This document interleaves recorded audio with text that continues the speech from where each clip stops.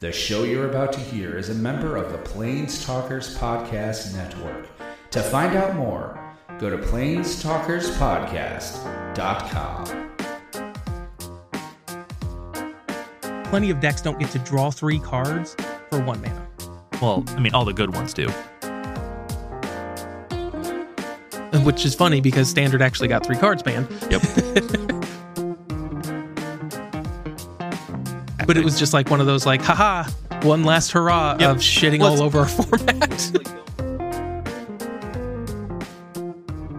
Hi, I'm Jake. And I'm Matt. And we are Cantrip Cartel. We are proud members of the Planestalkers Podcasting Network, and we're here to talk Magic on this happy day for Magic. Yeah, it's a big day for several formats. I think a lot of good decisions were made today. Yeah, they probably didn't go quite as far. We'll get into that as, Jake and I might feel, but it's hard to complain when like you get handed like a candy bar, but it's not your favorite candy bar. Yeah. Yep. Yeah, it's still a candy bar. I guess this is a Snickers, but I don't know. Yeah, I really prefer Reese's Cups. If maybe next time you could bring both, that'd be great. But before we get too ahead of ourselves, Matt, how you doing today? Oh, I'm doing all right. Ended up having to work today, but it wasn't that big of a deal. My schedule's been kind of weird because trying to get consistently have 2 days off in the week. And your days off kind of gotten moved back a little bit. Yeah. So you got your weekend this week. It just didn't fall on Sunday, Tuesday. Monday off as opposed to Tuesday. So had to work today. Nothing major though. Like you and I hung out on Friday or Saturday. Had a good time there. Spent most of Sunday and Monday playing Final Fantasy 11, just grinding. I need to make a lot of gil and the money in 11. Yeah, the currency. It's the gold. It's just called gil. It's been called gil in basically every Final Fantasy that I know of. And I think the last time we talked, I was at like 20 something mil. I'm at like 38 mil now. Oh. So I'm working on it. Out of the... So the weapon I need to get, just so everybody knows, because I know you're all terribly interested in this. I mean, this is a 6-month epic they've been a part of. So I'm working on getting a sword for Red Mage. The sword itself costs anywhere between 60 and 65 million gil. Then it's another, I don't remember how much we said it was, 117 million to fully upgrade it. That's what it was. Because without being upgraded, it kind of sucks. So you buy it and then you can upgrade it through multiple ranks. Every time it ranks up, the augments that you put on it get stronger. Basically, you have like, with these weapons, you get to pick one of 4 paths. You pick a path, then you start throwing money at it.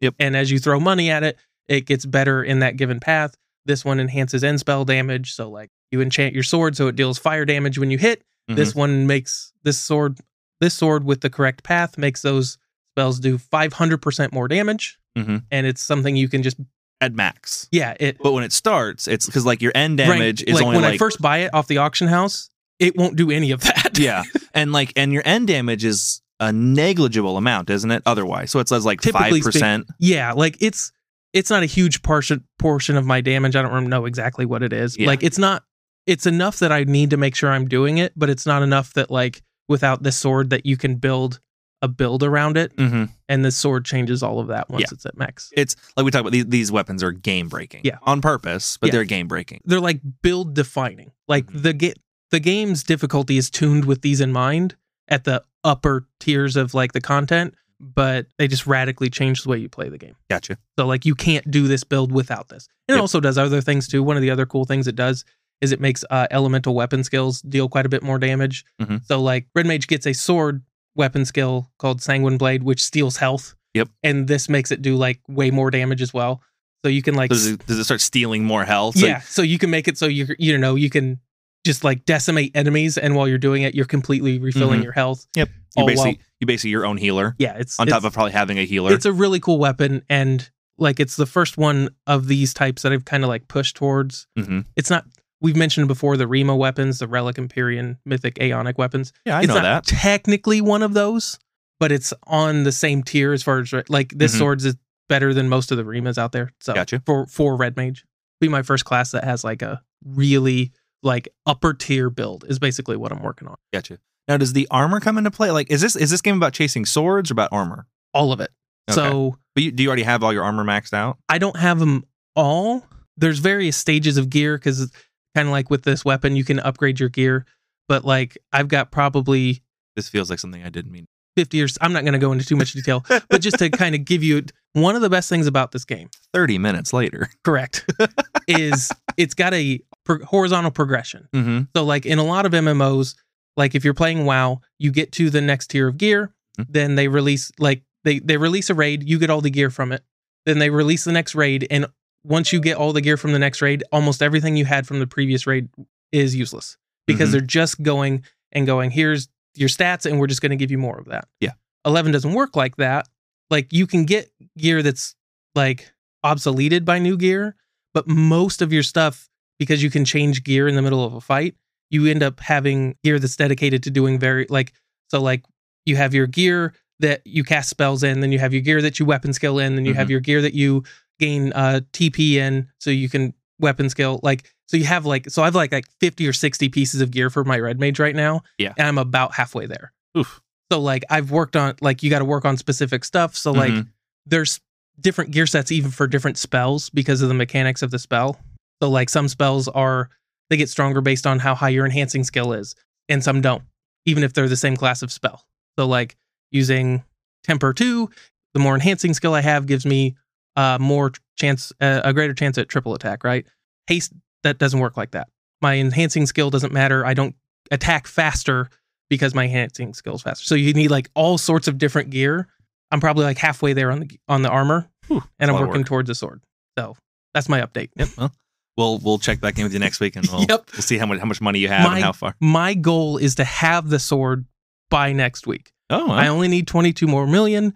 Then you'll own it. Then I'll own it. Start working on upgrading. Then I'll be broke and have a shiny piece of shiny paperweight of useless loot until I can chuck another 50 to 100 mil at it before it starts to become wearable.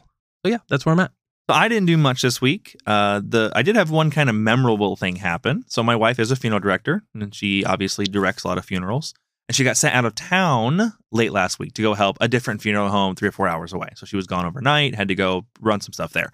Well, through a really unfortunate series of events and scheduling issues, they needed someone to kind of run the computer at a funeral this weekend. She was going to be out of town. She was going to be the one doing like the music and just the computer stuff. Make sure things are recording correctly and the mics are on. The funeral director who's in town just doesn't know that stuff. He's an older gentleman. I'm not saying older gentlemen can't know technology, but this older gentleman has preferred to not learn technology. So he just doesn't know it. He has no understanding of how to do it. And so Sarah, my wife, asked me to go and help. And some more things happened, and just some emergencies came up that morning. Yeah. So what turned into is, hey, show up and get the computer set up and kind of just hang out was like, crap. Can you go set everything up? Like the casket was already arranged and the rooms are already the chairs are down. But can you go get everything set up, get the lights turned on, make sure everything's recording, and then help the funeral also. So what turned into just kind of being the tech guy, I got to be a bit of an assistant. I was basically hung around with the funeral director and got to just help people and talk to people and run stuff along with running the technology stuff. But it was a funny escalation from, hey, on Saturday, my wife reached out, I need your help. Just help take care of this. And I said, sure, no problem. And then it just escalated to, well, and I need to do a little more. Hey, I need a bigger favor. I need to do a little more. I need to do a little more. So obviously everything went well. It was a funeral. Yeah. But it was a good. So it's not like planning a party. No, but it was a good time for everyone. This wasn't a family I knew personally, but to get together and everyone had a really good time celebrating the life of this gentleman. It had to be pretty interesting to see your wife's career. Mm-hmm. Like it's one thing when you hear somebody talk about their job. Oh yeah, it's another thing to go do it for a day. Not a lot of people get to go put their spouse's shoes on, right? Their husband, wife, partner, whatever, but just get to go be in their position and not with them. So obviously Sarah would have babied me. Yeah, this was total push you in the deep end. Yeah, and again the funeral director was there the whole time, and so I wasn't in the deep end. I wasn't on my own, but he's not that person is not anyone to me other than a friend, kind of. So he didn't baby me, didn't hold my hand, and it was kind of cool just to be well, this is what my wife does, and this is what a funeral. Yep, this is a funeral from the other side. Yeah, because everyone goes. I mean, I shouldn't say everyone, but I think most people have been to a funeral and it's relatively laid back, and hopefully, obviously funerals are different, but it's hopefully a somewhat calm atmosphere where people are talking and just communicating and subdued, sharing stories, sitting in remembrance, and just somebody or a couple somebodies gets there hours before and is there hours after to make sure, hopefully, the area is set up and everything runs good, and the music, music just happens to turn on at the right time and turn off at the right time, and it was kind of cool. Yeah, it was an interesting perspective that I didn't have. So this is a little crass, but not. It's just like a funny thing to think about. Most funerals I've been to, you're just kind of bored. Like, unless it's somebody you're really close to, at which point you're devastated. Yes. Right? So you're just like, oh, my best friend died. That really sucks. I'm devastated. Or I'm kind of bored. It's kind of similar to a wedding. Right. So like you're either getting married. Yep. Or your best friend is. Or you're here for the cake. Or you're here because you're supposed to be here. Imagine how like bored you would be not having any connection to it at all. And that's what I'm like in my head. I'm just like, most of the funerals I've been to, I'm just like you're there for other people. Yes. And that's your job as the funeral director or assistant. You're there to be there for the family, but there's going to be 20 or 30 minutes of downtime where you're just sitting in a chair going, yeah, I don't know any of these people. The viewing, which went on for a couple hours, was like, there was plenty to do there where people are always walking in, you're greeting, people are mingling and restrooms, taking coats. There's always something to be done. But during the actual service is a lot of just sitting. Because they're talking about, stories and remembering, and they had a reverend come and give a speech on life and death and very typical funeral things. And that was kind of boring because that's just... You kind of feel like an atheist in church. You're just sitting in the back row going, yep. Not as much. Not all this applies to me personally. Not all this is mine. But the before and the after, it's a lot to do. Yeah. It's just because it's just, I feel responsible for the 50, 80 people here. If any of them need anything, if any of them look confused or lost or aren't sure, it's partially my job to help them. I mean, you've got to be there for people during one of the worst days of their lives. Yes. That's why it's important to me. There's a lot of people that are bored at a funeral. There's a handful of people that are devastated. Yes. And it's important to not screw it. Like if you're putting the funeral on, it's very important that you don't screw this up. It's important to them, and that means it's important to me. Yeah. At least it should be. Yeah, it should be. Yeah. If that's the job you have, in my opinion, it should be important to you. 100%. Yep. So... Well, now that we've wasted a bunch of time on one of the biggest announcements in Magic's recent history, let's get started. Before we get started, I do want to give a shout out to the Planestalkers podcast. Like I said at the beginning, we are proud members of the Planestalkers podcasting network. Will and Aramis put on an excellent show every Monday, 7 p.m. Eastern Standard Time at twitch.tv/Planestalkers podcast to give you basically everything you need to know about Standard and even some Commander. If you hop onto their Discord at discord.planestalkerspodcast.com, you can sign up for their Wednesday weekly Commander games where they play on Spell Table. And they take pretty much every week a couple patrons and a couple non-patrons. And it's really easy. You just kind of show up and be like, hey, I want to play. And Will works really hard to make sure and squeeze everyone in that wants to get a game. Like they'll play 2 or 3 games sometimes in a night because they want to help get everyone in and give a chance to play. And it's a lot of fun. So I recommend everyone, 1, check out their podcast, and 2, check out their Discord. And while you're there, make sure and let them know we sent you and pop into our channel and say hello. Alrighty, so this week we got, today is the day. Today is the 25th. Today is Tuesday. Tuesday 25th, we had a multi-format ban announcement today, and we're going to go things a little differently. We're going to go over Modern first because we want to kind of get it out of the way. I don't want to ignore Modern. And then we'll talk about Legacy. Legacy is the one who saw some bit of an upset, and we have a little bit more to say on that. Yeah. So we're going to go through Modern relatively quickly. So I think today they made a lot of the right decisions in the bannings they announced. We saw bans in 3 formats, Standard, Legacy, and Historic. And the reason I think it's the right decisions is all the cards I see being banned, Standard I have less of an understanding and opinion of. I recommend checking out the Planestalkers. Yeah, I was going to say that. I'm actually curious to see. They will be all over that. But when it comes to Historic, I agree. And Legacy, I am not satisfied, but agree. Yes. And it comes to Modern, I very much agree. 100% could not agree more with their decision. Their decision to not ban anything in Modern. And I think that was a wonderful, wonderful decision. We have seen a lot of churn in the last months of Modern. We've seen decks coming and going. We've seen new decks popping into existence. But that churn is the most important part, where like no deck has sit on top of the meta just perpetually. Yep. we've had phases where, Blink will be on top for a couple weeks, or Cascade will be on top for a couple weeks or a month. Grixis Shadow was on top for probably a little over a month. They had a long time in the sun, but they have started to cycle their way out. And so that's the kind of turn we like seeing in the meta. Modern is playing at a power, the strength of the average card in Modern is probably higher than it's ever been. Mm-hmm, absolutely. Except for maybe Eldrazi Winter, but that's not the average card. But you know what I mean? Like every deck is on a power level right now. Within reason seems to be able to compete, and Modern has very strong cards, but it also seems to be able to deal with them. Just before we get into the meta, Jake and I have talked about this a lot. I keep comparing Modern to a giant Jenga tower, and I was really hoping that they didn't just pull a piece out. Yes. Because I've said it multiple times, I wouldn't take a single card out of Modern right now. It is the best it's ever looked, and I know for a fact there are people who, when Modern Horizons 2 came, their decks got power crept out, and that sucks. Yes. That's not going to change by banning a card or two. I'm sorry if you play spirits or humans or something like that and your deck is gone. Examples. That sucks, and we can't. If I could undo it, I would.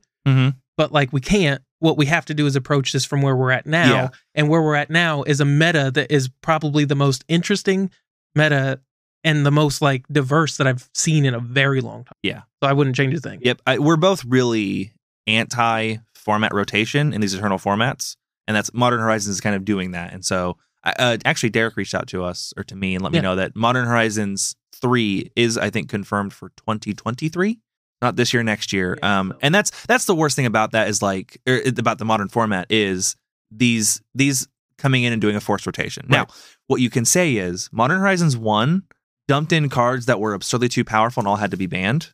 Modern Horizons 2 dumped in cards that still made a rotation happen. They still changed a bunch of the decks, but there was nothing absurdly as powerful. The top 2%, we'll say, got tuned down on power. Yeah. And so I'd love to see Modern Horizons 3 they just lopped off those, the outliers. So they can come in on Modern Horizons 3 and just lop off 2 or 3% off the top again and just bring things down a little bit. Maybe we'll see more additions and less staples. Yeah. Or here, this is what I would love to see, and there's no way to, A, there's no way to predict this, and B, there's no way for, even if we could, for Wizards to change this. What I would love to see with Modern Horizons 3 is if I were designing it, I'd be looking at decks that were good in the past, and sounds really self-serving, but tribal decks, because not just me, but tribal decks are super popular, and there's not a single one that gets played consistently in Modern that I know of. I'd be looking at those kind of cards. Because, Allosaurus Shepherd's a perfect example of this. When you tune and Muxus and stuff like that, when you have very powerful, narrow, synergistic cards, you can dial them up. And, that's where Modern Horizons 2 should... I think we got a ton of good stuff cards in Modern Horizons 2. Modern Horizons 3 should crank it up to 11 with, pick some decks that just, here's a really good human that interjects humans back into the format. But it's got to be narrow. That's the thing. They have to be narrow. But it has to be like goblin love, human love, spirit love. Correct. Let's bring these decks back into the fold. And I think you'd see a lot less knee-jerk reactions to these things. Anybody who says they don't like the fact that Modern Horizons 2 came in and completely changed the meta, I 100% agree. I agree too, yeah. But there's nothing we can do to stop that. Yeah. And for once, and I think this is part of why people are so upset about it, for once it's worked out well.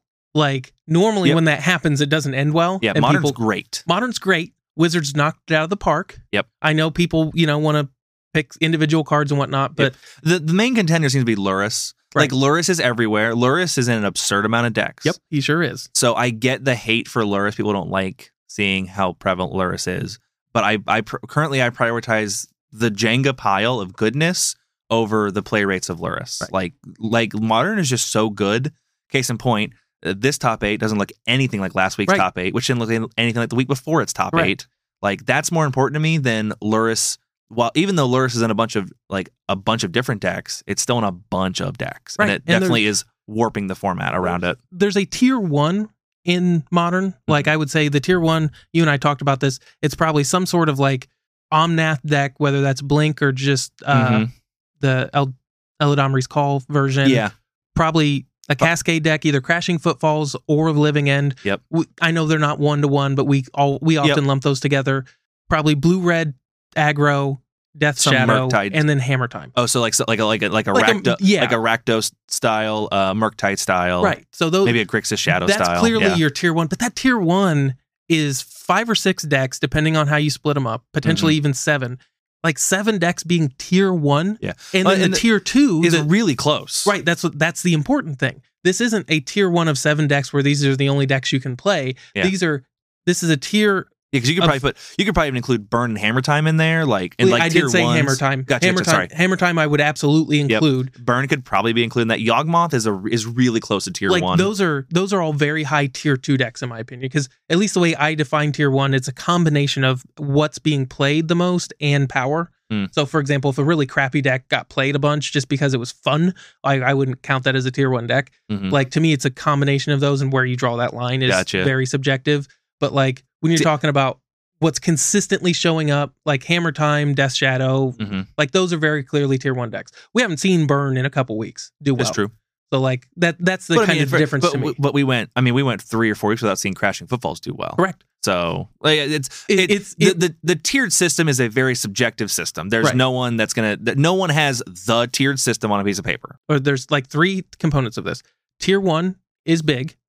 Tier 2 is like nipping at the heels of tier 1. Yep. And there's no tier 0. Yeah. So or S like, tier. Yeah, S tier. There's no like, and that's the problem with Legacy. Yeah. Is Blue-Red Delver, and we'll get to that, but Blue-Red Delver is clearly S tier, right? Yes.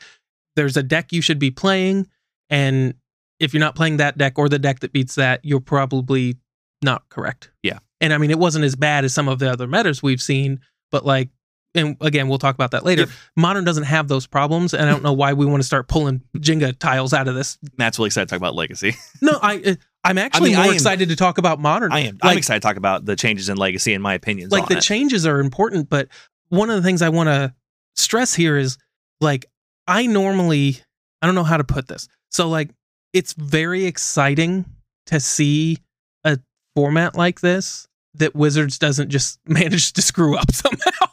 Like that's what I was expecting. Because like a lot of people talking about, oh, well, this is, as far as Legacy goes, this is one of the worst possible results because they didn't think it goes far enough. And I'm like, well, if we look at this ban announcement as a whole, we've got like a mediocre stuff going on in Legacy and Modern, because like there's a lot of talk in Modern about Lurrus being banned or something along those lines. And I was very excited to not see something. Yeah, me too. To see something not get banned. Let's run these decks really quick. I looked through them. The top 8 has a lot of really stock decks. And so like I don't think really any of these, I didn't see much that's worth digging into each individual deck. These lists are pretty stock. There's a lot of decks here that can only run stock lists, kind of. So like first and second place are very similar 4-color Blink decks. These are the Blink decks running Omnath, Ragavan, Fury Solitude. Yep. And then a Control Suite with Yorion as their companion. Both decks look pretty similar. There was some changes in some of the numbers, but like 8 Planeswalkers between Wrenn and 6 and Teferi. Like the creature suites are almost identical. The spell suites are very similar. Third place was Belcher, which is cool. That's definitely one of those. That's a solid like tier 2 deck or tier 2.5. Yeah. Where like you don't see that very often, but it's like it comes in definitely often enough to remind you it's a thing. Yep. Absolutely. And like it can totally win tournaments. The great thing about this to me is there are people who love this deck, and Belcher's absolutely playable. I personally hate Belcher archetypes. That doesn't matter though. What matters is like there are people who love this deck, and it's 100% play. This to me, although it's a much better deck, is in the same vein as like Affinity right now, where it's just like there's people like me who love Affinity and are going to try to play it. It's nice to see that when people who love Belcher and are just going to force it, they can actually be successful. Absolutely. That's one of Modern's strengths. Yep. But as we talked about before, we talked about Belcher before. Yep. They're the same list. Yeah. And you'll see the occasional change here and there, but they are the same list. They are the same strategy with very little exception. Yep. And that is the only critique I would say with something like Belcher, and to some extent the like Cascade decks, is there's not a whole lot of room for innovation in there because they're built to do one thing and do it very well. Exactly. And there's, especially with the way like Shardless Agent works and whatnot, there's only so many cards. Yep. So fourth place was a mono green Titan list. Again, a very, very like stock looking list, but most of your Titan decks, like unless you get into a really in red meta, like Titan is usually Titan. So like I didn't see anything in here that looked particularly weird. Like I said, if you live in the weeds of Titans, if you're a part of the, the Primetime Discord, you probably see some different numbers here. Maybe the Asuzas are down or the Grazers are up. I'm not sure. But this list looked pretty stock compared to what we're used to seeing with Primetime. Speaking of footfalls, 5th place was a Crashing Footfalls list. The same thing I say every time, Crashing Footfalls is just locked into that 3 CMC or more, except for the Rhinos. So you don't see a lot of innovation in these decks. A little more on the sideboard sometimes, but you just don't see much innovation because there's not room for it. Until they start printing more things like Dead and Gone or like Fire and Ice or like Bonecrusher Giant that have these cheaper spells hidden inside of them, it just doesn't fit in the deck because it's not worth taking the chance of missing on your Rhinos. Yep, or stuff like Fury where it misses, like Shardless Agent misses it, but it has an alternative casting cost. Yeah, you can get it for free. Yeah. Or Subtlety. Yep. Although this deck doesn't have Subtlety, but this is like the only deck in Modern that actually runs Subtlety. And I've actually seen it cast to good effect on a couple streams. It's pretty cool. Subtlety is a good card. It's just very, very narrow. Mm-hmm. It is. And then 6th and 7th place were both Boros Burn lists. Now I haven't looked at these in depth, so I'm going to look through them kind of one piecemeal here, but I think they're both Lurrus decks. And, these look stock. This first, I'll say this one. I'm looking at these piecemeal. The first one looks pretty stock. I don't see anything different. Like the Skull Cracks are still a mainstay. I've seen that very, very common in the past weeks with Modern decks, bringing in Skull Cracks. I don't see anything weird there. And let's look at that 7th place list. Yep, they look almost identical. Like, this has 3 Skull Crack instead of 2 Skull Crack. This is one of the fun things about Burn. Like 5 years ago, I used to own a Modern Burn deck, and it looked almost identical to this. Like, and then you built a Legacy Burn deck that looked almost identical to but this. with Fire Blast and Chain Lightning. Yeah. Yep. Like these both look very, very similar. I did forget. I want to jump back before I go any farther. Canister brought it home with 4-color Blink. So as we do every week, tons of props to Canister with his 1,840 ticket deck. Ugh. Gagged a little. $2,200 in paper. This deck is almost as expensive online as it is in paper, and it costs more than Death and Taxes by a lot. I think that cost more than my Elf deck when I built it. Well, that doesn't count. Yeah, I know, but like, yeah. Oh, that deck you built 10 years ago? Yeah, sure, whatever. Like 4 years ago. You're old, Matt. Shush. 8th place was a pretty cool deck, Dredge. This is, and I lump this very much into the Belcher category where it's Dredge, this is, I would say, tier 2.5. This is low tier 2, but this is by no means the first time we've seen Dredge put up top 8 numbers. Yep, absolutely. It's definitely a stock list. Like Dredge, you play Dredge cards, and you dredge into the same threats. You dredge into Oxus of Agonis, you dredge into Creeping Chills, you run things like Otherworldly Gaze and Throwing Discovery, Cathartic Reunion to get stuff in your graveyard. These lists are usually pretty stock. But one of those we talked about in the beginning of this, it's super cool to see these like legitimately not great decks regularly show up. And I shouldn't say not great, like they're not bad, but they're not like 4-color Blink. Right. 4-color Blink is consistent, it is powerful, it is strong. Amulet Titan, consistent, powerful. Dredge isn't like as consistent and maybe not as powerful, but doesn't matter. It still can totally show up. Yep. We see that in Legacy sometimes. Like once in a while, we go, "Oh, hey, look, that's a cool deck to see." An Infected. That's there's neat. like one in the top 16 every week. Maybe I was gonna say like typically speaking, every there's maybe every couple weeks we see a cool deck. Every couple weeks, whereas like here it's like one of those like there's like a tier 2 deck like every week in the top 16. There's something like Painter or something like that. Yeah, there's usually one. Mm-hmm. So it's really cool in Legacy to see like those less played, less powerful decks pop in, but it just happens so rarely. Yeah. Whereas in Modern, because those tiers are so much closer, you have like a top 8 where you see 2 of them, and it's not at all uncommon to see Dredge. Like it's cool, but it's not crazy, right? So I like 100% agree. That's the love we talk about when we like throw Love at Modern, where like the metagame is shifting, there are so many viable decks that are legitimately viable and that are not surprising to top 8 a challenge, especially a Sunday challenge. Perfect example of why I don't want Lurrus to go. Hardened Scales got 18th. Like Hardened Scales hasn't seen play since the Mox Opal ban, like in any serious way. Yeah. But like the same thing with Affinity. In fact, Affinity kind of was overtaken by Hardened Scales because they run a lot of the same stuff. Yeah. But yeah, I mean, Hardened Scales 18th. That's awesome. Again, I don't love the fact that Lurrus is in 38% of decks, But Well, it bounced back to that what we've talked about and your opinion more than mine. But a good metagame is more important than, the cards being too crazy good or too great. Like, if a card is crazy powerful, but the metagame is still really fun and good, then it's okay. right. And like you said, I agree with the Jenga pile. It's a Jenga pile. Don't touch it. It's fine. I was talking to people for all weekend, about this all weekend, where it's like, I don't want to see anything change in Modern. Modern's too good. Don't touch it. Whatever you do, you will impact it more negatively than positively, in my opinion. And I think people at WotC felt the same way, and I think they made the right decision. Yep, 100% agree. So metagame summary, Blink with 5 decks on our top 32, bringing in 15.5%. Crashing Footfalls, Murktide Region, and Death Shadow, each bringing in 4 decks. Burn with 3, Belcher with 2, and Yawgmoth Hammer Time at 2, and then we're down to the ones. That's actually really surprising. The Hammer Time is normally 4 or Hammer 5. Time is usually 15-ish to 16% of the meta, just because it's just such a favorite. But as with everything in Modern, it's kind of rotated out for a little bit. Yeah. And so, I won't doubt that Hammer Time will be back in force in the coming weeks. But this is like 2 weeks in a row where Hammer Time's just kind of been a little low on the poll, where people aren't interested in it. Yep. Most played cards: Lightning Bolt, Expressive Iteration, Ragavan, Counterspell, Mishra's Bauble. Pretty similar. The most played cards don't often change very much. Your creatures: Ragavan, DRC, Fury, Solitude, and Omnath in 5th. A little high for Omnath, but we did have 5 Blink decks in the top 8, or top 16, I mean. And top spells: Lightning Bolt, Expressive Iteration, Counterspell, Mishra's Bauble, and Force of Vigor. Alrighty. So we got Modern done. Nothing but high praise as usual for Modern. Good job.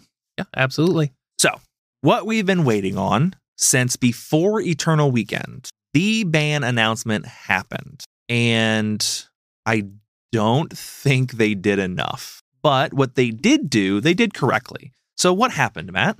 Ragavan got banned. I mean, we don't need to bury the lead. Ragavan got banned. Ragavan Nimble Pilferer is banned in Legacy. The monkey's gone. So Was that a correct ban? yes. Yes. In the strictest sense. In the strictest sense, in my opinion, that was one of the cards that needed to go. Mm-hmm. That depends on what you want out of Legacy. There's more layers to that question. Mm-hmm. For example, if you got rid of some cantrips or something, you probably wouldn't need to get rid of Ragavan. That's true. If we are working under the assumption that the cantrips and whatnot are not going anywhere, which I think is probably safe to say, whether we agree with it or not, then yes, Ragavan needed to go. Especially after this ban announcement, because this was the chance that WotC had to come in and make a big shakeup. And there were a lot of people talking about for weeks or months that this might be the chance for them to make the big shakeup. They waited on it a long time. They wanted extra data. We thought there might be like a lot of stuff coming, Yeah. like 3 to 6 bans.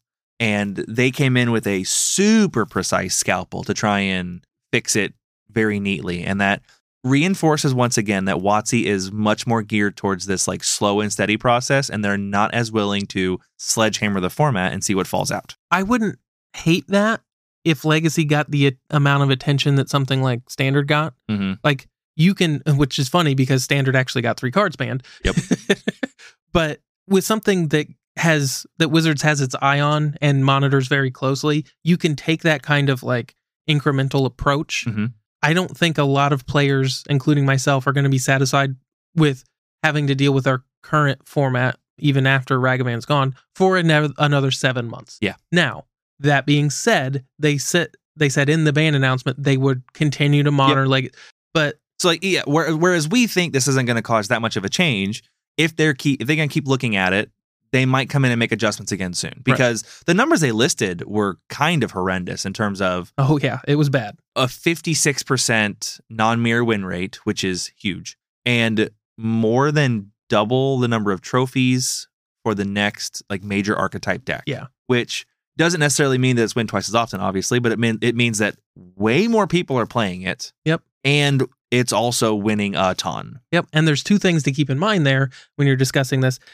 If way more people are playing it, then A, that win rate should in theory be lower, because not to insult anyone in particular, but if twice as many people are playing that or whatever, you're going to get some scrubs. Well, and those scrubs, less masters are playing it for sure. It dilutes the pool. Yeah. So you're going to get more people who are inexperienced with the deck Mhm. playing it because it's, quote, the best thing to be playing, which Yeah. they're not necessarily wrong. And that's going to drag down that win rate, as opposed to someone like, Reed Duke, who hopped in, played it, and got third in this week's challenge. Shocking. Which we can touch on, but it's more of a point of data. I say we hit the challenge like really like as like just some high notes because Blue Red Delver got 3 of the top 8. It was 8 of the top 32. Even just because of that, like that format is literally dead. Correct. The format the challenge got played in doesn't exist anymore. Yep. And we can look at it for some interesting stuff, but it doesn't exist, and so I'm not interested in much of the data out of it. I use the data of these challenges to plan for next week and tomorrow, right? And nothing that happened there is particularly relevant anymore. This is a point of data and this one really kind of drove the point home because we had talked about it over the past couple of weeks where like Delver hadn't been dominant the past 2 weeks, and we both had our reasons why. And then almost as if to like really drive the knife in, it's just like, by the way, we're still 25% of the top 32. Yep. We're still 3 out of the top 8, and we're going to win. Yep. Like that was just kind of like the nail in the coffin. And I'm sure they made their decision because they announced this before the weekend anyways. Exactly. But it was just like one of those like, haha, one last hurrah of shitting all over our format. Yeah, it's like don't be fooled. Don't be fooled into looking at one tournament and drawing results from it. You know, they had 2 tournaments in a row where it didn't dominate. It was still prevalent. It just didn't dominate. Was definitely the one on the side of the table sitting there going like, hey, we should recognize this and we should watch the format to see where it comes from. Like, I don't want to ignore that because I don't want to ignore every time a format looks to get better. Yep. But you shouldn't forget that for 6 months, this format has been a lot of the same. Correct. And the old phrase, 2's a coincidence, 3's a pattern. Yeah. Well, we got 2. And then Delver came back to remind us it was a coincidence and not a pattern. I think we had more than 3 before that. Not in a row. No, I mean where Delver came in to swamp the meta. We had 6 months of Blue Red Delver. And before that, because that's what I feel like sometimes we're like screeching into the ether. It's like everybody just forgets what happened before Modern Horizons 2. Mm-hmm. Like Blue Red Delver was like one of the best decks before the Oko ban. If not. With Dreadhorde Arcanist. Yeah. Right? So like it was in the conversation for top 3. There was probably like Snowco and Rug Delver and Blue Red Delver. Because there's Rug Delver running Klothys. Correct. So you ban Oko and Astrolabe and whatnot and Dreadhorde Arcanist. And Blue Red Delver was still the best deck. Yes, because it just picked up Expressive Iteration. Correct. So and it was still it's still finding its legs with its 2 mana draw 2. Right. So I don't remember the exact time frame. So don't at me if I'm off by a month or whatever. But we had a couple months of between Oko getting banned in Modern Horizons 2, where Blue Red Delver was the best deck. Yep. Then they got 3 new toys. Yep. And then 3 of some of the most powerful cards in Legacy. Right. And we're talking about almost, if you include that, almost a year of Blue Red Delver being the best deck. And people are like, oh, well, Control did well for 2 weeks. Delver's dead. And it's like, yeah, dude, no, it's not. No. I'm glad. I'm super glad this tournament was good. Or the results of it. But no, it's not gone. So, and then obviously, today happened. So as far as the ban goes, going forward, what do you expect to see? So what I expect to see is your standard Izzet Delver deck or Blue-Red Tempo, if you're not running Delvers. Hey, we can start calling it Delver now. You can probably safely call it Delver again. I expect to see them fill up their Delvers, which for most of the recent lists, you're seeing this 4-4-4, Murktide, Ragavan, DRC, and 3 Delver. Yeah. They seem to want about around 15 creatures. Yes. Give or take. Now, you see 2 or 3 Delver here and there, but I think you're going to immediately see the Delvers pick back up, right back to the top, so you're going to have 4. It's the most obvious choice. Yes. So if you look at that, we've got 3 slots to play with. Now, in my opinion, with Ragavan gone, you don't need Gutshot anymore. I don't think there's a reason for them to be running Gutshot. Now, maybe you'll see Fork take that place, but Fork wasn't really... Fork Bolt. But it wasn't really something that they were running a lot of beforehand. So I look at Izzet Delver list, and I see 3 to 5 main board slots available to become a lot more flexible. So I think of things like Brazen Borrower or what's that? Is it Dragon? Sprite Dragon, maybe Young Pyromancer, but like that seems kind of, I don't know. Maybe True Name Nemesis. I don't know. There's lots of options for these flex slots. I think Brazen Bar is going to be the first thing to be picked up after Delver. It's just so flexible and answers so many things. And then you look at your sideboards, and half these sideboards are running Hydroblast, either 1 or 2. With Ragavan. The other Hydroblast. So you're looking at picking up Izzet Staticaster, which I also think is a big part of being there for Ragavan because it is a great way to resolve. It's a great way to deal with a dashed Ragavan. So like you're looking at 3 or 4 mainboard slots, maybe 5. You're looking at 2 or 3 sideboard slots. I think these decks are going to be very different, but a lot more like consistent and responsive. Mm-hmm. I think they're going to spread themselves out a little bit more and be able to answer a lot more threats. But I do think they're going to be like the creature space is going to be a lot of the same. But I don't know. Yeah. It's so hard to make these like predictions. Yeah. And that's the thing is, I think as long as you don't get too cocky, most people are fine with if you predict some stuff and you're wrong. The big thing, so like your creatures, this would be my take. I have Blue-Red Delver at least before Murktide and Ragavan and DRC. I say the Blue-Red Delver deck you have has literally 3 of these creatures in it. Right. Hey, it's got Delvers. I'm back up to 4. Yeah, you got a 4. And I could have DRCs. Whether or not I'll buy into Murktide, I don't know, especially given the nature of their ban announcement. I'm suspicious of Murktide in the long run. I don't know if it's going to stick around. I think it becomes a little more reasonable with Ragavan because Ragavan does help cast it when you're getting those Lotus Petals.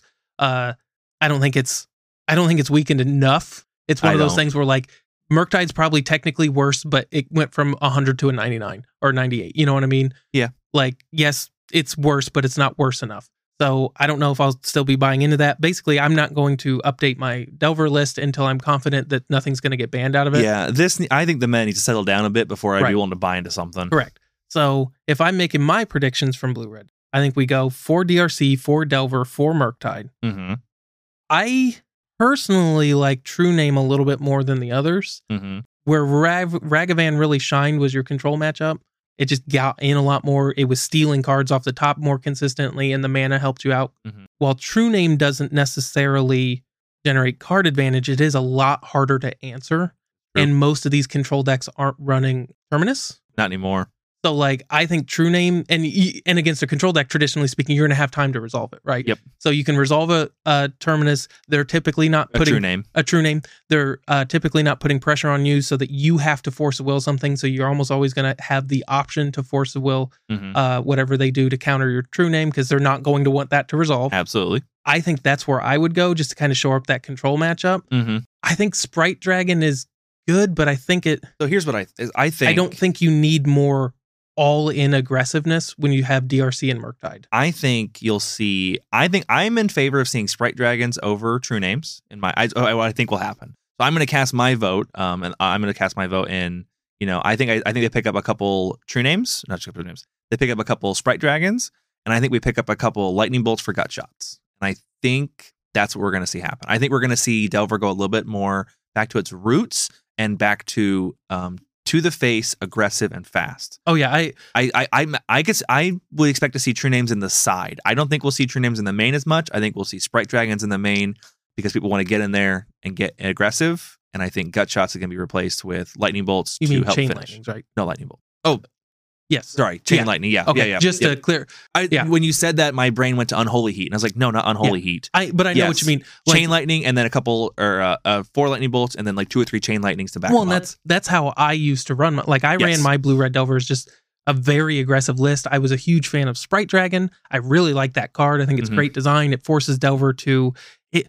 Like, to me, Sprite Dragon gave Delver value in the way it should get value, and it's not cards. It's like committing.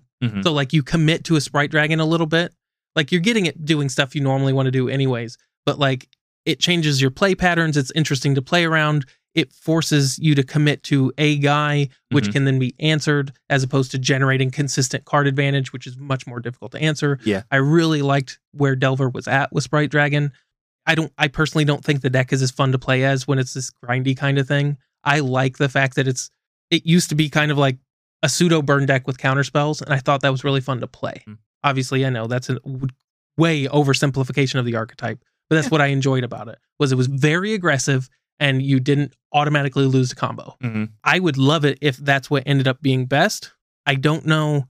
Obviously, we don't know if it will or not, and that's basically what it boils down to. Is I think, in my opinion, Sprite Dragon got replaced by Murktide. It fills the similar kind of spot where it's a big beater. Murktide's more consistent. It, typically speaking, only costs 2 or 3, which Sprite Dragon frequently, I mean, yes, it costs 2 to play, but you're putting 2 mana 1/1. Right. It's a 2 mana 1/1 as opposed to even if you paid 3 for it, a 3 mana 6/6 or whatever it is. Yeah. I'm not going to do the math for Delve and whatnot right here. So I think those kind of fill more spots, and I hate losing to control. So that's how I would build it. Yeah. I would want a couple in there just to shore up that control matchup a little bit. Yep. But I mean, this is the interesting part. It'll be interesting to see over the next month. I don't think the meta is going to drastically change, but I'm curious to see how Delver players pivot from this. Yeah, I think we can agree that like neither of us expect to see the meta really shift this. I think more people might come back and play because I think Ragavan was just that like real feel bad card. Yeah. And It was a very unpopular card. Yeah. Regardless of how you feel about its power, it was very unpopular. So that'll bring me into the next half of this discussion where like, so I want to talk to you about like, what do you think should have got banned without banning 15 cards? Right. And I think Ragavan got banned because everyone hates it and not because it's the most powerful thing to be doing. Ragavan is incredibly powerful, and I'm not going to sit here and pretend it's not. It's incredibly powerful, but I honestly think DRC is up there in power level to Ragavan. It's either close or more powerful, and because Ragavan to be as powerful as it can be requires your opponent to play good cards. And that sounds obvious at its face. Like, we're playing Legacy. Of course, we're playing good cards. But, like, the case in point is if I'm playing Ragavan, you're playing Elves, I don't want to hit any of your stuff. If you're playing Death and Taxes, like, none of your cards are good to me. And so that draw aspect of it doesn't really matter in a lot of your matches. They're frequently going to have blockers. Yes, you're going to be able to attack a lot less. So you're losing a lot of that card's goodness. Yep. Now, the card's insane. I'm not pretending it isn't. The reason I place DRC, Dragon Rage Channeler, above it on power level, or at least very close, is DRC makes your best cards better. I don't have to rely on my opponent to play good cards to make DRC good, because I said this before. Matt, what are the best cards in Legacy? Yeah, it's Brainstorm Ponder. Brainstorm and Ponder. DRC makes them better. I mean, could you imagine if Ponder said Surveil 1, then look at 3, put them back in any... Like, yep. It is like, I mean... If that card got printed in the next set, it would be banned on print. Well, it'd be banned 7 months after it got printed. But like DRC just makes these cards so good. And like, you've never played with a DRC. When you have 2 DRCs and you go to cast a Brainstorm and you go bottom, draw 3, put 2 back, it just feels like stupid. It feels like stupid. Yeah. And so I place DRC a little bit higher on the power level for that because it makes your best cards better. It doesn't rely on your opponent playing good cards to be at full power. Yeah. The one after that I would put those very close. I really thought Murktide could use a ban because I think Delver having that endgame just immediate clock was too much.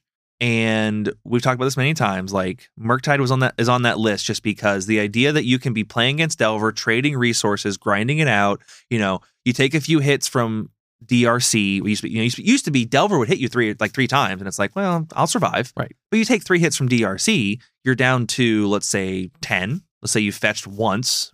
No, you're at 8 because you fetched twice or 2 or 3 times. Yeah. You're down to 8, and they cast an 8/8 Murktide, and it's like, wow, 1 hit and I'm dead. Yep. And I just killed their DRC, so I didn't die to that, and I'm out of removal. Like, that just seems like that's where a lot of the power of Delver is. And I think if you wanted to neuter the deck, I think you could have taken either DRC or Ragavan and Murktide, and that would have made a real impact on the deck. Yeah, as far as getting cards from this deck goes, I agree with the Murktide. I don't put quite as much value on. Like, I get what you're saying. I'm definitely the minority in my opinion of DRC, and I'm okay with that. Basically, your point there boils down to Ragavan has some very bad matchups, and DRC is good in most of your games. Yeah. And that's pretty much what it boils down to. Yeah, there's games where Ragavan is just bad. Yeah. And DRC doesn't have that problem. It has some of that problem, but not as much of that problem. DRC always does its thing. Right. Ragavan plenty often can't do its thing. Correct. Now, there are tons of arguments where, like, Ragavan is usually a better top deck than DRC. On turn 7. Yeah. Like, you obviously want to hit your Ragavan before your DRC. Like, there's tons of arguments. Like, Ragavan produces mana.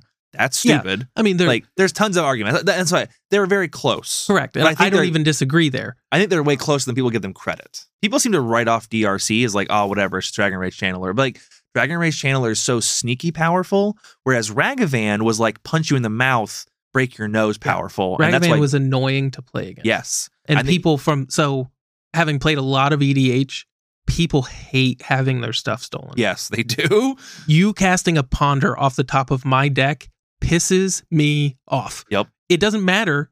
Like, not only, I mean, obviously that's good. Like, stealing a Ponder is incredibly powerful. but it doesn't matter. You cast my Ponder. So you have to think about it like this. It isn't that my opponent isn't up a Ponder. I'm also down a Ponder. Sort of. Because now I don't get to cast my Ponder. Yes. And it's a dumb way to look at it, but I think it's like maybe subconsciously very much how you look at it. It's the same reason that people hate getting milled, because they get that. They look at those cards that they, quote, lost that got milled as losing those cards. Yeah, I get that. But when you talk about mill, like you're talking about like, yeah, but after you've milled your first 7 cards, you weren't seeing any of that shit. I know. Whereas with Ragavan... Well, it's a very visceral feeling. And that's why you get that reaction is you're like, that was my Ponder next turn. What I'm getting is like, that was literally, like, again, once you've milled me for more than 10, I'm now seeing cards I never would have seen this game. And so like subjectively, you need to kind of keep that in mind. Yeah. But when it's Ragavan, that was the card I was going to draw. So not only did you get a Ponder, I don't get a Ponder. Yep. That's crazy. And then, people just hate having their stuff played with when they don't get to. So Ragavan elicits that response, whereas it's very easy to, from an emotional point of view, which is, I think, not the only reason. Clearly, there's plenty of data to back up this ban. But why Ragavan got singled out as opposed to some of these other cards is because it generates those feel bads. Yeah, feel bads. So, that's what I think. I think if Ragavan... if I had to pick one of the 3, my first pick would have been Murktide. Screw that card. It shouldn't exist. If you want that effect, play Gurmag Angler. Gotcha. See, I'm definitely in favor of taking one of the 1-drops they got and then taking Murktide. I think, and I like I said, I think DRC is just a little more... Like, I think in the coming weeks and months, we're going to see DRC... I think people are going to understand more how much DRC is warping their decks. Well, I think over the next coming months, what you're going to see is like, this is going to be the period that goes, these cards are all problems. Yeah. It's such a triangle too. Like if you look at these, like Ragavan produces mana that helps you cast a Murktide early if you wanted to. DRC puts cards in your graveyard that helps you cast a Murktide early if you wanted to. Yep. Like both of these cards. That's one of the reasons why I want to get rid of Murktide, is all the reasons you said earlier, where it is just a bullshit card when it comes down to, turn 6 after you've just had a fun, interesting game and it kind of ruins it. Or turn 4. Right. But by taking Murktide, you almost kind of weaken the others a little bit anyways, because one of their biggest effects is they power out this Murktide in one way or the other. Yep. So like you take that and then Ragavan gets a little worse. DRC gets a little worse because when it's one thing to surveil on a Brainstorm. Yep. It's one thing when you surveil and Lotus Petal on a Brainstorm. Yeah, that's so you take the delve factor out of that surveil because you're you're surveilling and making mana for later. Right. Yeah. And one card I want to talk about that I don't know where it would fit into this ban. Where I don't know if I want to talk about banning 5 cards, or whatever. But like Expressive Iteration probably needs to get banned. Again, we're going to assume that the cantrips are staying because if we're not, this is going to be an hour-long talk just about this, right? Yep. And we've had that talk. Everyone knows my feelings. Whenever I see someone talk about that on Facebook or Twitter or Reddit, I'm always like, "That's what we think on Cantrip Cartel. You should check out our podcast." Like it's just like very quickly, I would be 100% on board with a fundamental change in Legacy. I don't know how. Like it drives me nuts that 60% of the meta plays Force of Will, and we just banned another red card. Yep. Like. Yeah.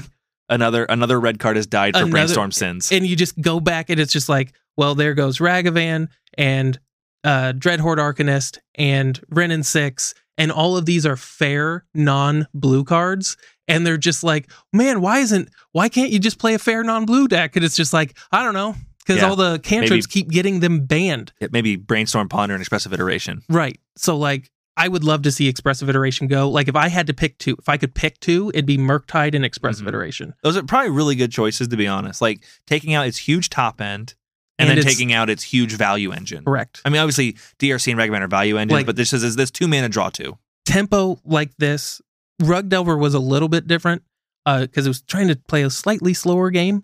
Blue-Red has traditionally been about being that aggressive deck, and giving an aggressive deck Expressive Iteration is just nuts. Yep. Like you're supposed to be able to trade with these guys 1-for-1, and that's their that's the crux of the deck, and how you like beat it is like, if I can trade for you 1-for-1, I'm eventually going to get a really good card that your deck that your 2/2s or 3/3s can't deal with. Yep. And in the same, not the same set, but roughly the same time period, they got ways to get card advantage and the highest, one of the biggest creatures in Legacy. Yeah. I mean, there's 2-mana 8/8. There's Emrakul, Griselbrand, and then Murktide Regent. Like those are the top ends of decks. Yeah, it's some Eldrazi, but like but I mean, Murktide is definitely, without a doubt, the largest castable creature. Right. Like by a lot. The closest would be Uro. He's a 6/6 on the ground for 4. And he's blue, green, and 5 other cards. Right. For a perfect example of this, Tombstalker actually used to see a little bit of play. It's that card's a joke. Right. I saw that now. Like I remember people were talking about like people when they saw Murktide, like, oh, it's just a little bit of a Tombstalker, and no one plays Tombstalker. I looked at it. That card's a joke. It's 1 more mana, so it's 1 more delve. It's black, and it's a fucking 5/5 that never gets bigger. Yep. Meanwhile, cast your second Murktide and then look at your Tombstalker. Yeah. Murktide is like, those cards are, in my opinion, so uncomparable. It's ridiculous. Yeah. So to me, if we're looking at this going, hey, they got rid of Ragavan. Okay, cool. Step 1 complete. Yes, that's, yeah.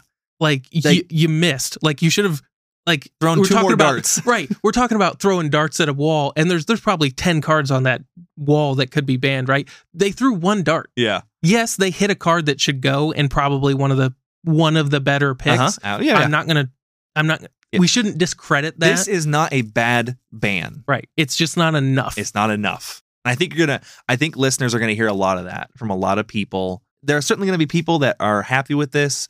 Some people are gonna be mad that Ragavan got banned. That's fine. Yeah. Everyone's got their own opinion. I talked about like LSV liked this gameplay. If you enjoy this gameplay with Ragavan, that's cool. Unfortunately, you're a bit the minority right now, and most of us don't. Right. And I think right now, if you are okay with just Ragavan getting banned, I think you're also kind of in the minority. But it is the world we live in. Yep. And so we are going to see what the challenges eke out in the next, well, if we have any evidence to go on, 7 or 8 months, and we'll see what happens. I hope it's not that long. No, I should say that.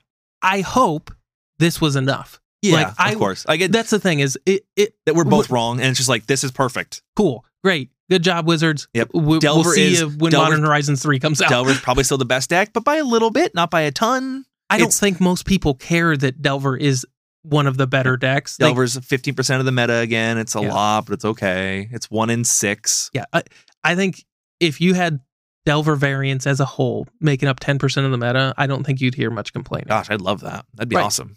But when Blue-Red Delver is 25% of the meta, you're going to hear some complaints. And those are totally justified. Yeah.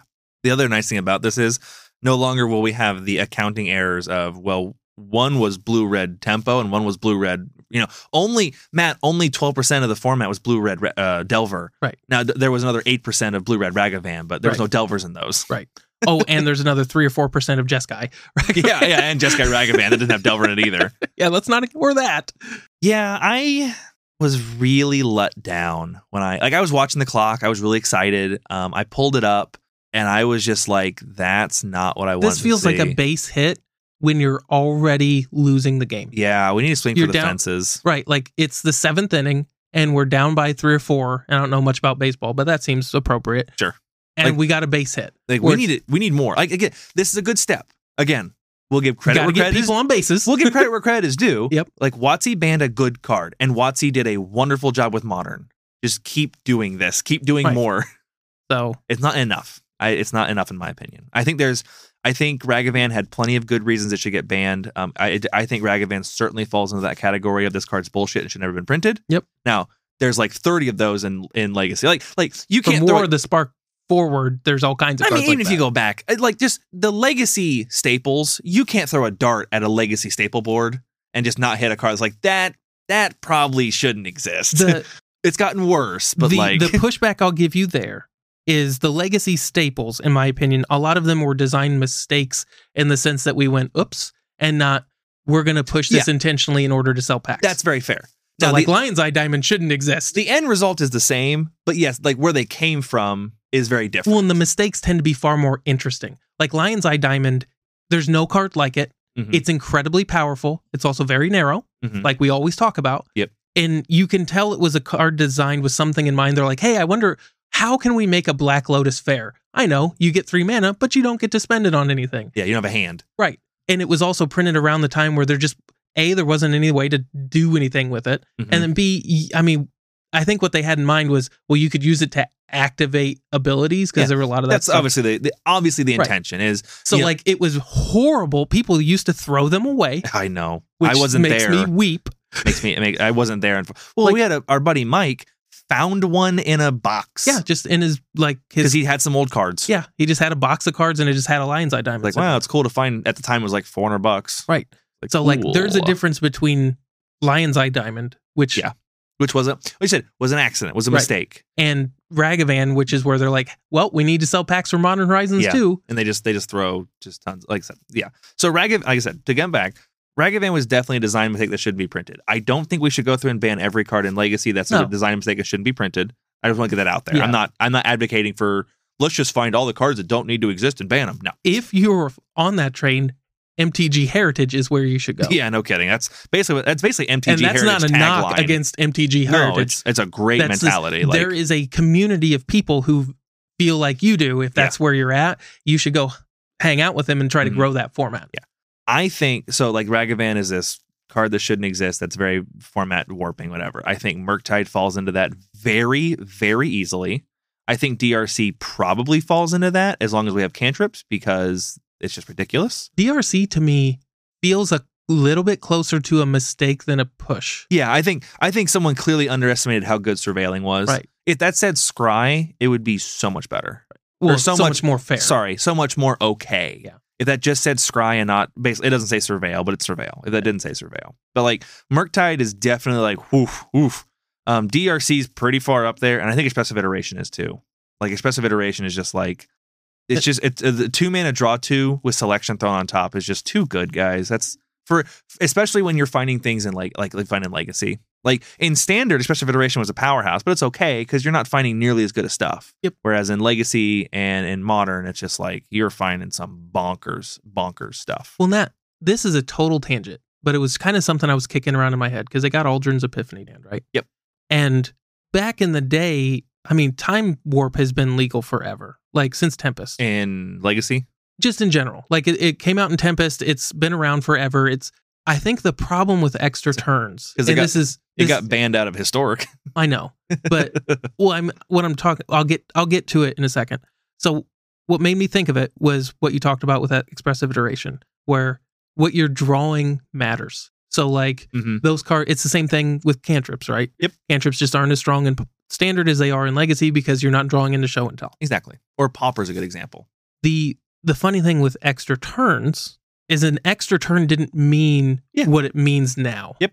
Like an extra turn back in the day when you were casting Time Warp, you didn't have... Or Time Walk. Well, I mean, Time Walk's a little different because it does cost 2, and like it's still, even if you're not doing much, 2 mana it replaces, it cycles and gets you an extra turn. I know, but like in the world of like alpha and beta, right, it's just like, I've heard this argument and it's so true where it's like extra turns are a problem because your turn is stupid now. Right. Even in Standard, where it's just like Time Warp has existed forever. Now we're getting, I mean, how much does Aldrin Epiphany cost? 7. So it costs 7 mana. We're getting 7 mana sorceries banned. It can cost 6 if you spend 2 to foretell it and cast it next turn. Right. But I mean, like, but again, the point I'm getting at is like these cards, like it's just, we're doing so much. We're so committed to the board. Cards are so powerful that, taking an extra turn is huge because like every single turn you're taking tons of game actions and doing a lot of stuff. It's that snowballiness. And when was Time Warp print, you said? Tempest. Yeah, that was before Planeswalkers. That's what I mean. Like we're doing so much stuff happens in a turn. You didn't have these enchantments you could activate every turn to do a cool thing. Like I've heard that argument from other places, and it just like it is such a perfect argument for like why extra turns just aren't okay. When like you used to have Standard. I mean, yes, but in most formats in general, like why it's just so ridiculous to take extra turn in 2022 when Time Walk was 2 mana. Time Warp is 5 mana, and like it's not that like it used to be not as big a deal. It used to be draw a card, attack again, and you're probably done. And a land drop. Yeah. Whereas now there's a lot of velocity in the game. You snowball so quickly. Yeah, you're moving so fast by the time you can cast it. It's game ending. Yeah. This isn't to talk down to you, but do you know what I mean by velocity is in Magic terms? I haven't heard it. Old school players like me, when you're talking about velocity, what you're talking about is kind of like game actions and stuff changing zones. So I see. Madness decks have a lot of velocity. Dredge has a ton of velocity. Yep. Like you're doing stuff and just not modern the format, but modern Magic has a ton of velocity. It's kind of like actions per minute when you're playing like That's an RPG. a very good example of it Now imagine you're playing RTS and you've got actions per minute, and we've dialed up the actions per minute way up, and then you give another guy 5 minutes to play, or an extra minute, even an extra minute to play against the other guy. But you can do 3 times as many actions, right? Which is basically what you can do now. You can do 3 times as many actions as you used to in a turn, right? And here's an extra turn, correct? So it just makes this like the way modern game design has worked, as far as Magic goes, is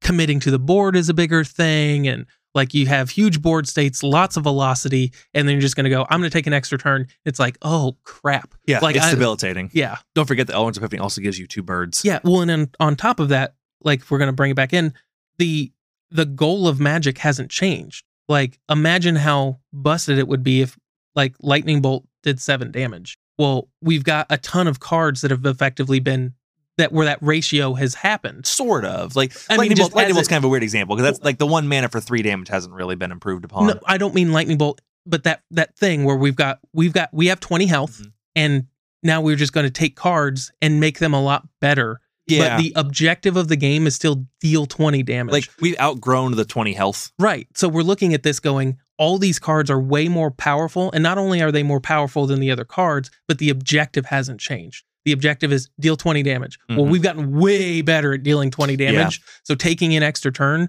just gets that job done even sooner. And the same thing with, again, to bring it back, expressive iteration. We're getting better and better cards. So seeing more of them just means it's just even stronger. It compounds upon itself. Like I said, like Brainstorm has never found such good cards as it did in 2021. Correct. Yeah. Well, before we start talking in just crazy circles about the thing we've been talking about since the inception of this podcast, like if you go back to listen to episode like 2 or 3, like we've been talking about these Where's cards. My kazoo? We'll throw a little bit of an "I told you so" at the dartboard and be happy that we could see the incoming wave of and we'll problems. Go up to the whiteboard and days since a legacy ban, scratch out that. Mark back to 0. Mark back to 0. And then we'll keep the days since format has been great at 0. Yeah. We'll just kind of see what happens in the coming future. Matt, as we wrap our episode up, was there anything else you want to cover this week? One more thing. So, as an Elves player, I have to address something that I've been hearing some buzz about. And I'm not going to take long to do this. I just want to pose one question. There's a lot of talk when we're talking about cards that should be banned about Allosaurus Shepherd. And one of the things we've talked about is these egregious design mistakes. You could probably... Allosaurus Shepherd tiptoes that line because it's very, very strong, but it is very narrow, and it's one of the things we talk about. Yep. I mean... He has that thing of Ragavan where, like, he does a lot. He does do a lot. For 1 mana. What I would argue, though, and we don't need to go into it, but I just want to pose one question for people to think about. Would you be complaining about Allosaurus Shepherd if 60% of the meta he's played in wasn't blue? Like, the problem to me doesn't seem like Allosaurus Shepherd. It seems like 2/3 of the decks you play again, he's very good. If that was reduced to 1/3, that top half, because it's that top half that people don't like. Like, if you're talking about if you're talking about it in terms of what Legacy should do, paying 6 mana to make Elves a 5/5, that's not very. I mean, you're talking about Show and Tell and Reanimator. The upkeep cost is probably worth it. Right. Like it's a lot of cost, whether it be Cradle and a bunch of creatures or 6 lands. Relative to what everything else does in Legacy, paying 6 mana that can be responded to in a tribal deck is perfectly on par with what we should be doing. It's that top half where he can't be countered and your green spells can't be countered. He just sticks so many cards in your hand because 60% of the meta. Because 60% of the meta is blue. Yeah. How about we address that? It's not just blue. It's Force of Will. Force of Will. Like it's not more of them are blue. It isn't a like huge eclectic organization of blue cards. It's Force of Will. Yes, Force of Will is 60% in 60% of decks as a 4 of, which as we've discussed, that also means you probably have 2 to 4 Force of Negations as well.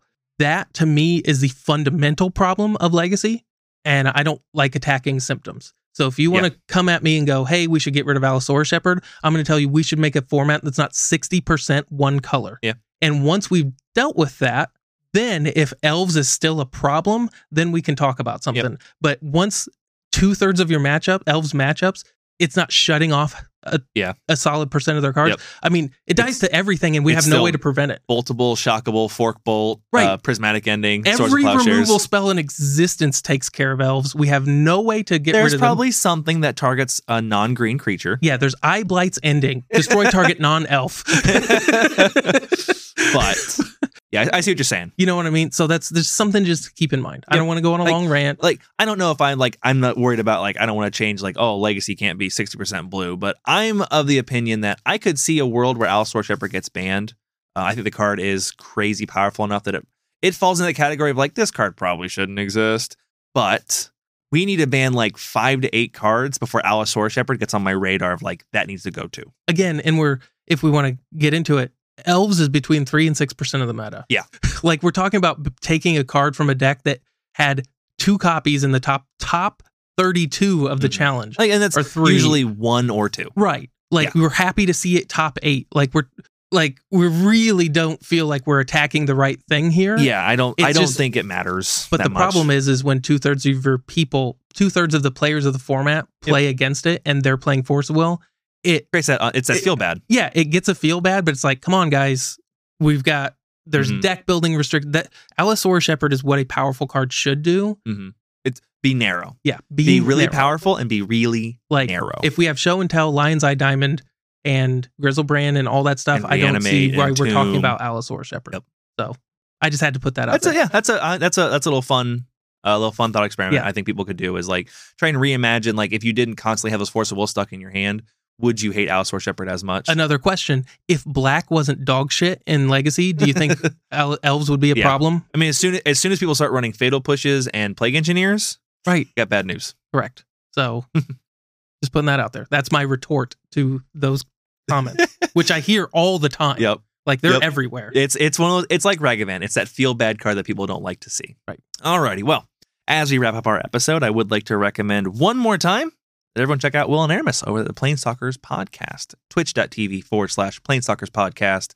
Mondays, 7 p.m. Eastern Standard. They're going to have your historic and standard bands. I'm really excited to see what they're talking about. We gave you a little tease. I mean, obviously, if you're listening to this, you probably saw the announcement. You've probably seen them. But they will be able to go into it a lot more in depth, tell you what all that stuff means, and kind of like what we did. Like, why that card needs banned, why it didn't get banned, yada, yada. They're the experts, not us. Check them out on their Discord, discord.planestalkerspodcast.com. When you get there, 1, tell them we sent you. 2, hit us up on the Cantrip Cartel Discord channel. And then 3, sign up for a Spell Table Wednesday Commander game at around 7 p.m. Eastern Standard, because it's tons of fun. It's fun to play. It isn't the ideal way to play Commander for sure, but better than nothing. It's still pretty fun. I hop on there when I can. Have a lot of fun playing with Will and Aramis and whoever they bring on. If you want to reach out to us, hit us up at cantripcartel@gmail.com. You can join our Facebook group. It's just Cantrip Cartel on Facebook, and you can even follow us at Cantrip Cartel on Twitter. Matt, is there anything I'm forgetting? No, I think we got it. All right, well, I think we will see you guys next week. Have a nice night, guys. I'm going to go ahead and crack my Scalding Tarn. I guess I'll get a Volcanic Island and play Delver of Secrets. Do I get to make a Lotus Petal? Nope.